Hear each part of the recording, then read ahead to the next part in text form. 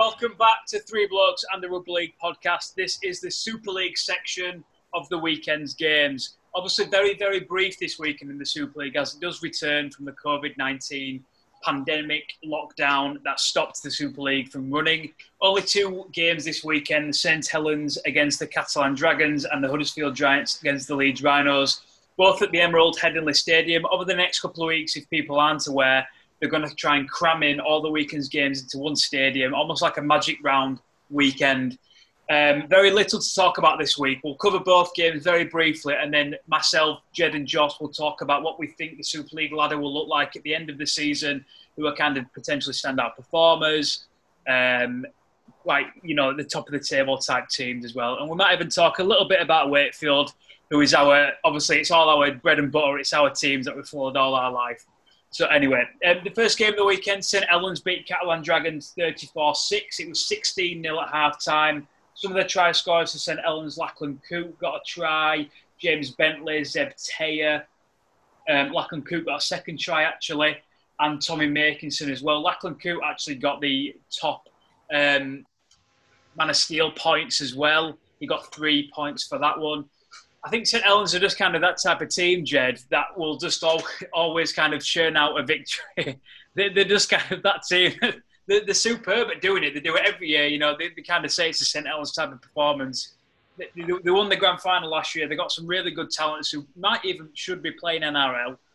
Alex Walmsley, Tommy Makinson. What do you think of St Helens as a team? And obviously quite an easy victory against the Catalan Dragons.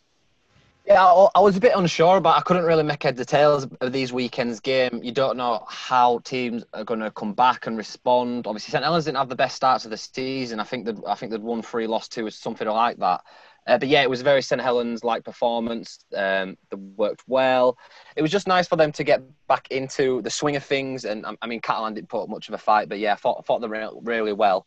Thought Zeb Taylor played really well. His assist, if no one's seen it, for St Helens' first try, it was just kind of a little flick, but flick back on the inside, which is even harder to do than just flick along the line. And then I got on the score sheet later on as well. Yeah, I thought he went really well. Lomax and Farge linked together well in the halves, as they have done for the last season and a half, really. Catalan's defence was quite poor. But yeah, it was pretty much, if there hadn't have been COVID, that's sort of the kind of result that you would be expecting anyway. So it was nice for Saints to just pick up where they've sort of left off from last season and obviously start building to getting that championship back and retaining it. Yeah, the Catalan Dragons just never, ever seem to travel. You know, in 10 plus years they've played Super League, it just seems to be a real Achilles heel of their game. One bloke who did actually stand out for me for St Helens was James Bentley. I think Phil Clark said on commentary, or Terry O'Connor said he reminds him of a young John Bateman. Obviously, I mean, he's got the same initials, he plays in the same position, and he started at Bradford Bulls. He really stood out for me, and he kind of seemed that type of grubby type player. He didn't really care about who he was playing against. You know, who was tackling him, what type of balls he was getting. He was putting his hand up for every single run. Really impressed me. And I think if he carries on, and obviously he started this game in the second row position alongside Zeb Taylor and Morgan Knowles at loose forward. I think he's one of them for a bit for the future. I mean, St Helens have got, years and decades of bringing through brilliant talent, James Graham and James Roby in the past decade or so. So I think he's definitely one to look out for. Jed, talk to me very briefly about the Bradford Bulls Academy and some of their players that have come through. Yeah, I think with that cohort where you had obviously Johnny Bateman come through, obviously Bentley, like you said, I think back then it was just known as just turning out these obviously world-class young players time after time. And obviously it's quite sad, obviously, what's happened to the Bulls over recent years, because it's such a hotbed around the areas, the whole of obviously the M62 corridor and Yorkshire is, that they've sort of fallen on hard times, so they don't seem to be producing the players that there once was. But I think a lot of Bradford players who've come through that academy seem to have the sort of, like that, like you were saying, that grubbiness, like they don't really care. Bateman's obviously famous for it. He's well known, a wind-up merchant on the pitch, obviously don't care, gets into the little niggly stuff. And it sort of is a really Bradford way, but we've seen a lot of players come through like that. And obviously, one good thing, if Bradford do have a resurgence, it'd be nice to see more of them players carry on coming through, Jamie. Yeah, you look at the Catalan Dragons lineup as well. Israel Folau, James Maloney, Josh Drinkwater, Remy Casti, Michael McAlorum, Benjamin Garcia, Sam Moa, really top Super League style players. A couple of them also played NRL in the time. Just not a good enough performance for me. And although it kind of what you kind of expect, like a sticks and stones type of performance from Catalan Dragons. Team who probably will end up mid-table, might make the playoffs, might not, but you'd expect St Helens to kind of be up there at the back end of the season as well. Looking at the next game was probably more the entertaining game of the two over this weekend. Huddersfield Giants 26, Leeds Rhinos 27, went to Golden Point. Our man Matty English had a really good performance, and I think a lot of the younger Huddersfield players really stood up as well. Your Darnell McIntosh got a hat-trick and ended up getting 3 points in the Man of Steel Awards. Really impressive performance, Joss, and someone who you know as well from the past, Aidan Caesar's really standing up this season. Yeah, he's just guiding him around Park, really, and he's obviously got Gaskell, who's in some good form, as we saw at weekend, putting McIntosh in, but he's just a calm head. You've got to think he started 7 in the grand final last season in the NRL. So he's probably the signing that Huddersfield have needed since Danny Buff left a few years ago when he was in control at side.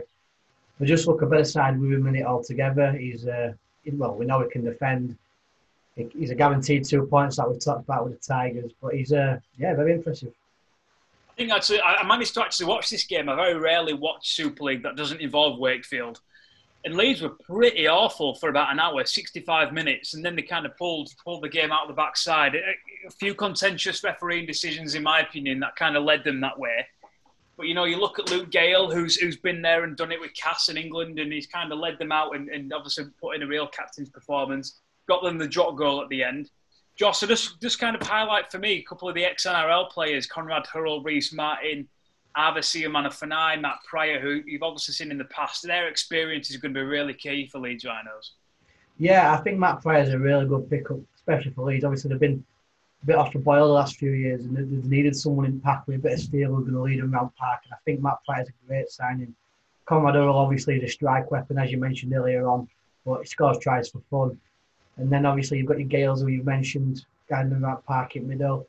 They just look they look stronger than they were, and I'm most impressed with Reece Martin. I think this is one of the best performances I've seen him in a Leeds shirt so far. Yeah, and Reece Martin actually is a goal kicker as well, and he's a very rare second row goal kicker. I know separately outside of this podcast, we have kind of a predictions contest, and last year I predicted him as being the Dally M second rower of the year, and they ended up signing for Leeds. But he's putting in some cracking performances, and he'll probably do well for Leeds on the outside edge. I'm not sure where they've got the money from to sign these type of players, but I think that's out of our jurisdiction as well. But they've got some really top class players, and especially, like you said, Matt Pryor is an NRL standard prop. He's played for New South Wales. He's won a premiership with Cronulla. And they've got a good side there. They're sitting pretty at the top of the table. And, they came out of the Golden Point victory, Jed. What's your opinions on Golden Point in general, not just in Super League? I can see why it is appealing. Obviously, it does bring a lot of excitement to it, but I think it's very unfair. If we look at this game in particular, you can say what you want. Yeah, maybe Huddersfield definitely should have held on, but they were the better team. They didn't deserve to lose that game. One thing personally for me, which obviously I don't run Super League, I don't run NRL obviously, but just my opinion, I would still keep Golden Point, but I would have the team that loses in Golden Point still get a point. So it's like they've sort of had a draw, but there is still something to play for. That's just my... And then I think, obviously, if you're in that close scenario, and especially teams who might have a little bit more experience and a cool head, getting into that Golden Point scenario, they're usually going to win. I think if you look at Hull FC, I think they've won every single Golden Point they've been a part of. I know they beat Wakey in a Golden Point one time. Mark Sneed obviously dropped them over. But that's sort of... It plays to the team's advantage. Is that down to the coach? Is it then irresponsible of the coach to train for Golden Point situations? You don't really want to be training for that because you want to close the game out sooner than that as the coach's perspective. But yeah, I don't know. I see the positives, I see the negatives, but I think that it's very unfair on teams such as this week in Huddersfield to come out of that game with nothing when they definitely didn't deserve to come out with nothing. Yeah, personally, I'm very vocal on this. I absolutely hate the Golden Point when it's outside of a cup competition or a playoff or a grand final, obviously, where you need a clear winner. I think in a league competition, in a straight shootout, I absolutely hate it. It's not needed at all. Rugby is an 80-minute game. You play, you're taught from a young age that rugby is an 80-minute game. You play for 80 minutes. I think if both teams have earned a draw, and in this game, the performance that Leeds put on in the last 10, 15 minutes probably earned them a draw. The reason why Super League and obviously the NRL have been doing it for a long time is to kind of enhance that entertainment within the game. I don't think we need it. I think if we're looking at entertainment, we need to kind of look at the grassroots. We need to look at reserves. We need to look at bringing through shining talents. We need to look at the international game. We need to look at the Polynesian talents coming through, the South Pacific Islanders. We need to look at London. We need to look at Wales. We need to look further down south. I think pushing even further, we need to look at America and Canada, which we have been doing. Jamaica is up there at the minute, really coming through. I think pushing this entertainment factor of having 2-3 extra minutes just to kind of have a drop goal contest. And obviously, like you said, Kevin Sinfield in his day would have been rubbing his hands at this type of game. He'd have been kicking them over from wherever he can. Luke Gale and Mark Sneed are just laughing if Hull or Leeds go into a golden point. I don't think it's needed. I think it's a bit of a joke, actually, and I don't like it at all. I just think if a team really grinds out an 80-minute performance and earns a draw, they deserve a point. I don't mind your scenario, actually, if you really do believe that you have to have a golden point.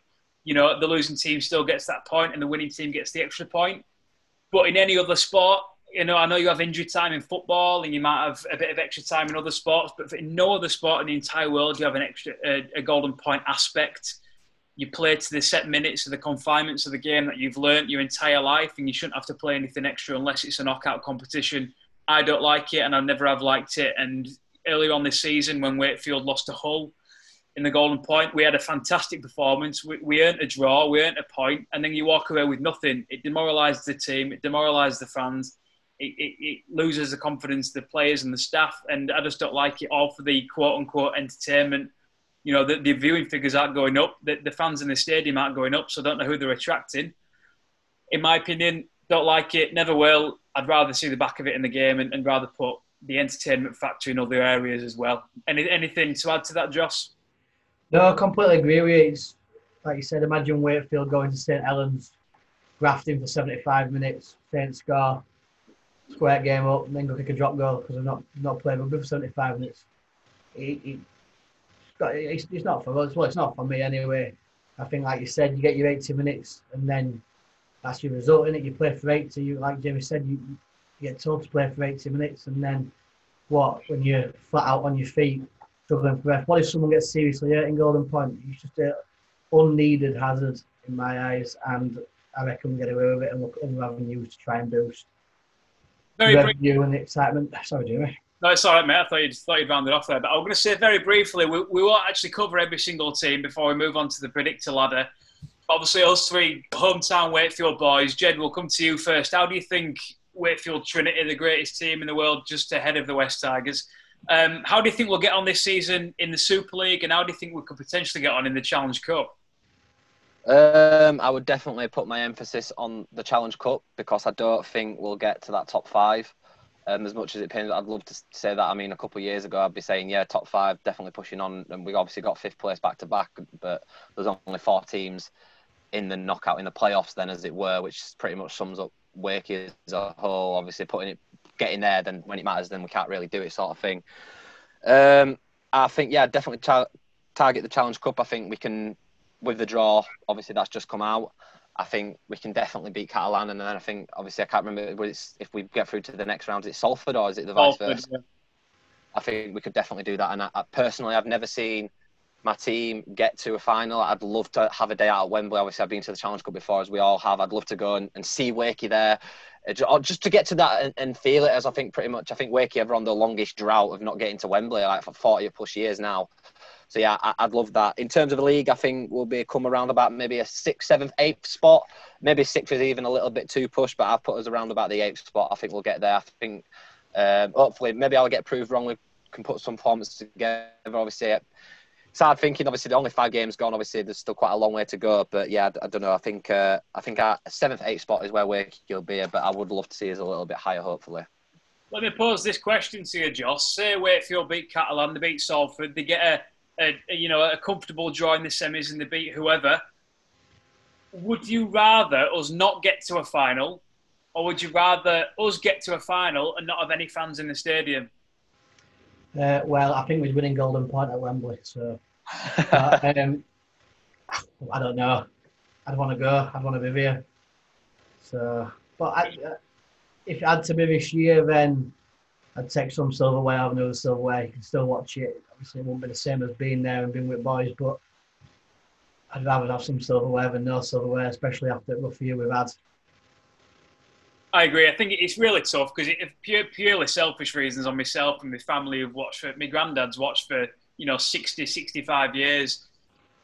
And to say that Wakefield finally gets to Wembley for the first time in 40 plus years and to not be there, it would be heartbreaking. But, like you said, the first bit of silverware since the late 90s when we actually got promoted to the Super League would be really something to harp home about. But it would be classic Wakefield luck to get to a final and not have anybody be able to go. I think we stand a good chance. I think we can beat Catalan. I think if we get through, I think we can beat Salford. And obviously we've been to the semi-final a couple of years ago and we got pretty much creamed by Warrington.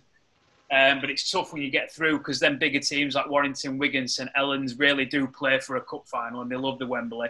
Moving on, a bit more looking at our playing squad. Tom Johnston always will stand out for us as long as he plays for us. I love our youth aspect at the minute. Looking at the squad, I think we've got about 8 or 9 youth academy products in our entire squad. You look at your Jack Croft, Connor Bailey, James Batchelor, Yusuf Aydin, Tom Johnston. I'm sure there's other few names that I haven't mentioned as well. Kyle Wood, all the many years ago. Danny Brough, who's obviously pushing his retirement now. Max Jowett.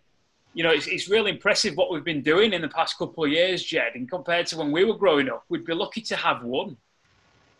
Yeah, it's such. Even obviously, last season was quite a massive disappointment from the 2 seasons prior, where we obviously were at the top end of the table and obviously survived on the last day of the season, essentially beating Broncos, which has become a Wakefield trait that we've become accustomed to over the years, boys. But yeah, it's nice to be in such a strong scenario. Obviously, I think the only thing that we are missing now is obviously getting that stadium, which is obviously a whole separate issue, which I won't touch on. But bringing through youth products is it's something that we are really proud of. I know a lot of the fans love seeing that we've brought all this young talent through, and it's nice. And not only that, we play nice rugby. We do play attractive rugby, and not only that, we've signed big names in the past. Obviously, the big bopper Dave Fafita, obviously everybody knew about him before he came over, and just to be able to attract players like that, along with the youth product, it's just regardless, obviously, the performance on the pitch. It's nice not to have to worry about the off-pitch shenanigans for a change. Like that's not really worrying. Now we can put all our focus onto obviously what's happening on the pitch, and it's nice to have that sort of like that safety and that I don't know, it's hard to word, but it's just nice to be able to be comfortable that everything behind the scenes is running smoothly, because we haven't had that for so long, and to have that now, yeah, it's nice to be able to focus on these other things such as the youth and be focusing on the positives. We might go into this in the next couple of weeks, Josh, just highlighting one player from each club. But if the total nobody who's never watched rugby league before asks you which bloke should I watch for Wakefield and why, who are you telling him or her? See, I'd want to say Matty Ashurst because I love Matty Ashurst, but I think you'd have to look at someone like Tom Johnston just for his excitement factor. You can't really name many better finishers in the league, maybe Makinson, but for me, you have a Johnson. Then if you go into forwards, obviously it's going to be David Fafita, isn't it? Not many props can do what he does and go full length of the field and set up tries. So if I was talking to someone who didn't know, I'd probably name one of them too. Yeah, it's exciting. I think, like Jed said, we've got a very exciting team, but it's just a bit uncertain times at the minute. And I think looking at the league table, there probably are a few stronger teams than us. But if very similar to the West Tigers, Wakefield can turn over any team on the day. But unfortunately, we could probably also lose to any team in our day. So I think it's exciting next week. We play the Wigan Warriors in our return game, who were top of the table but now sit second. And then we've got the Warrington Wolves the week after, who are once again a super impressive side. But you look at a league ladder like Super League, which can change from time to time. There's probably no real hard games in there. Kind of looking overall, Jed, at the league ladder, come October, November time. I'm not sure the end of the altered season for COVID. Who do you have in the new 11-team Super League in the top 4? So my top 4, in 4th place, I have Warrington. In 3rd place, as much as this pains me more than anything, I have Castleford.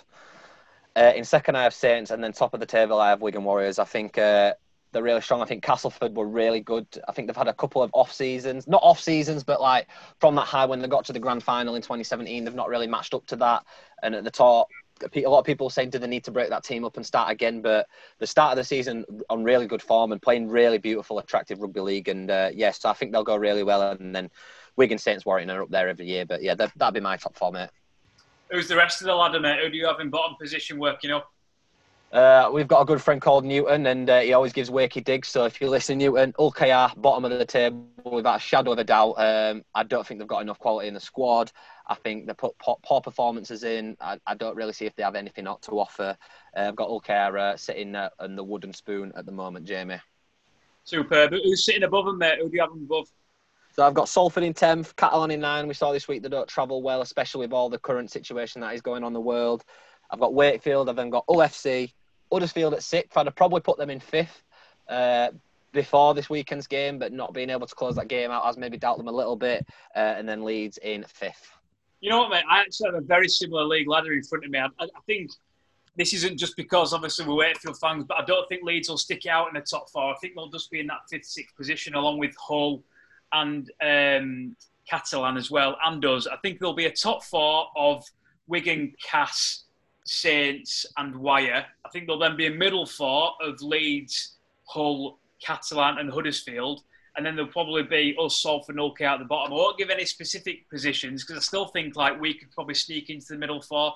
I could probably even see Leeds or Huddersfield reaching that top 4 because they've got that real good standard.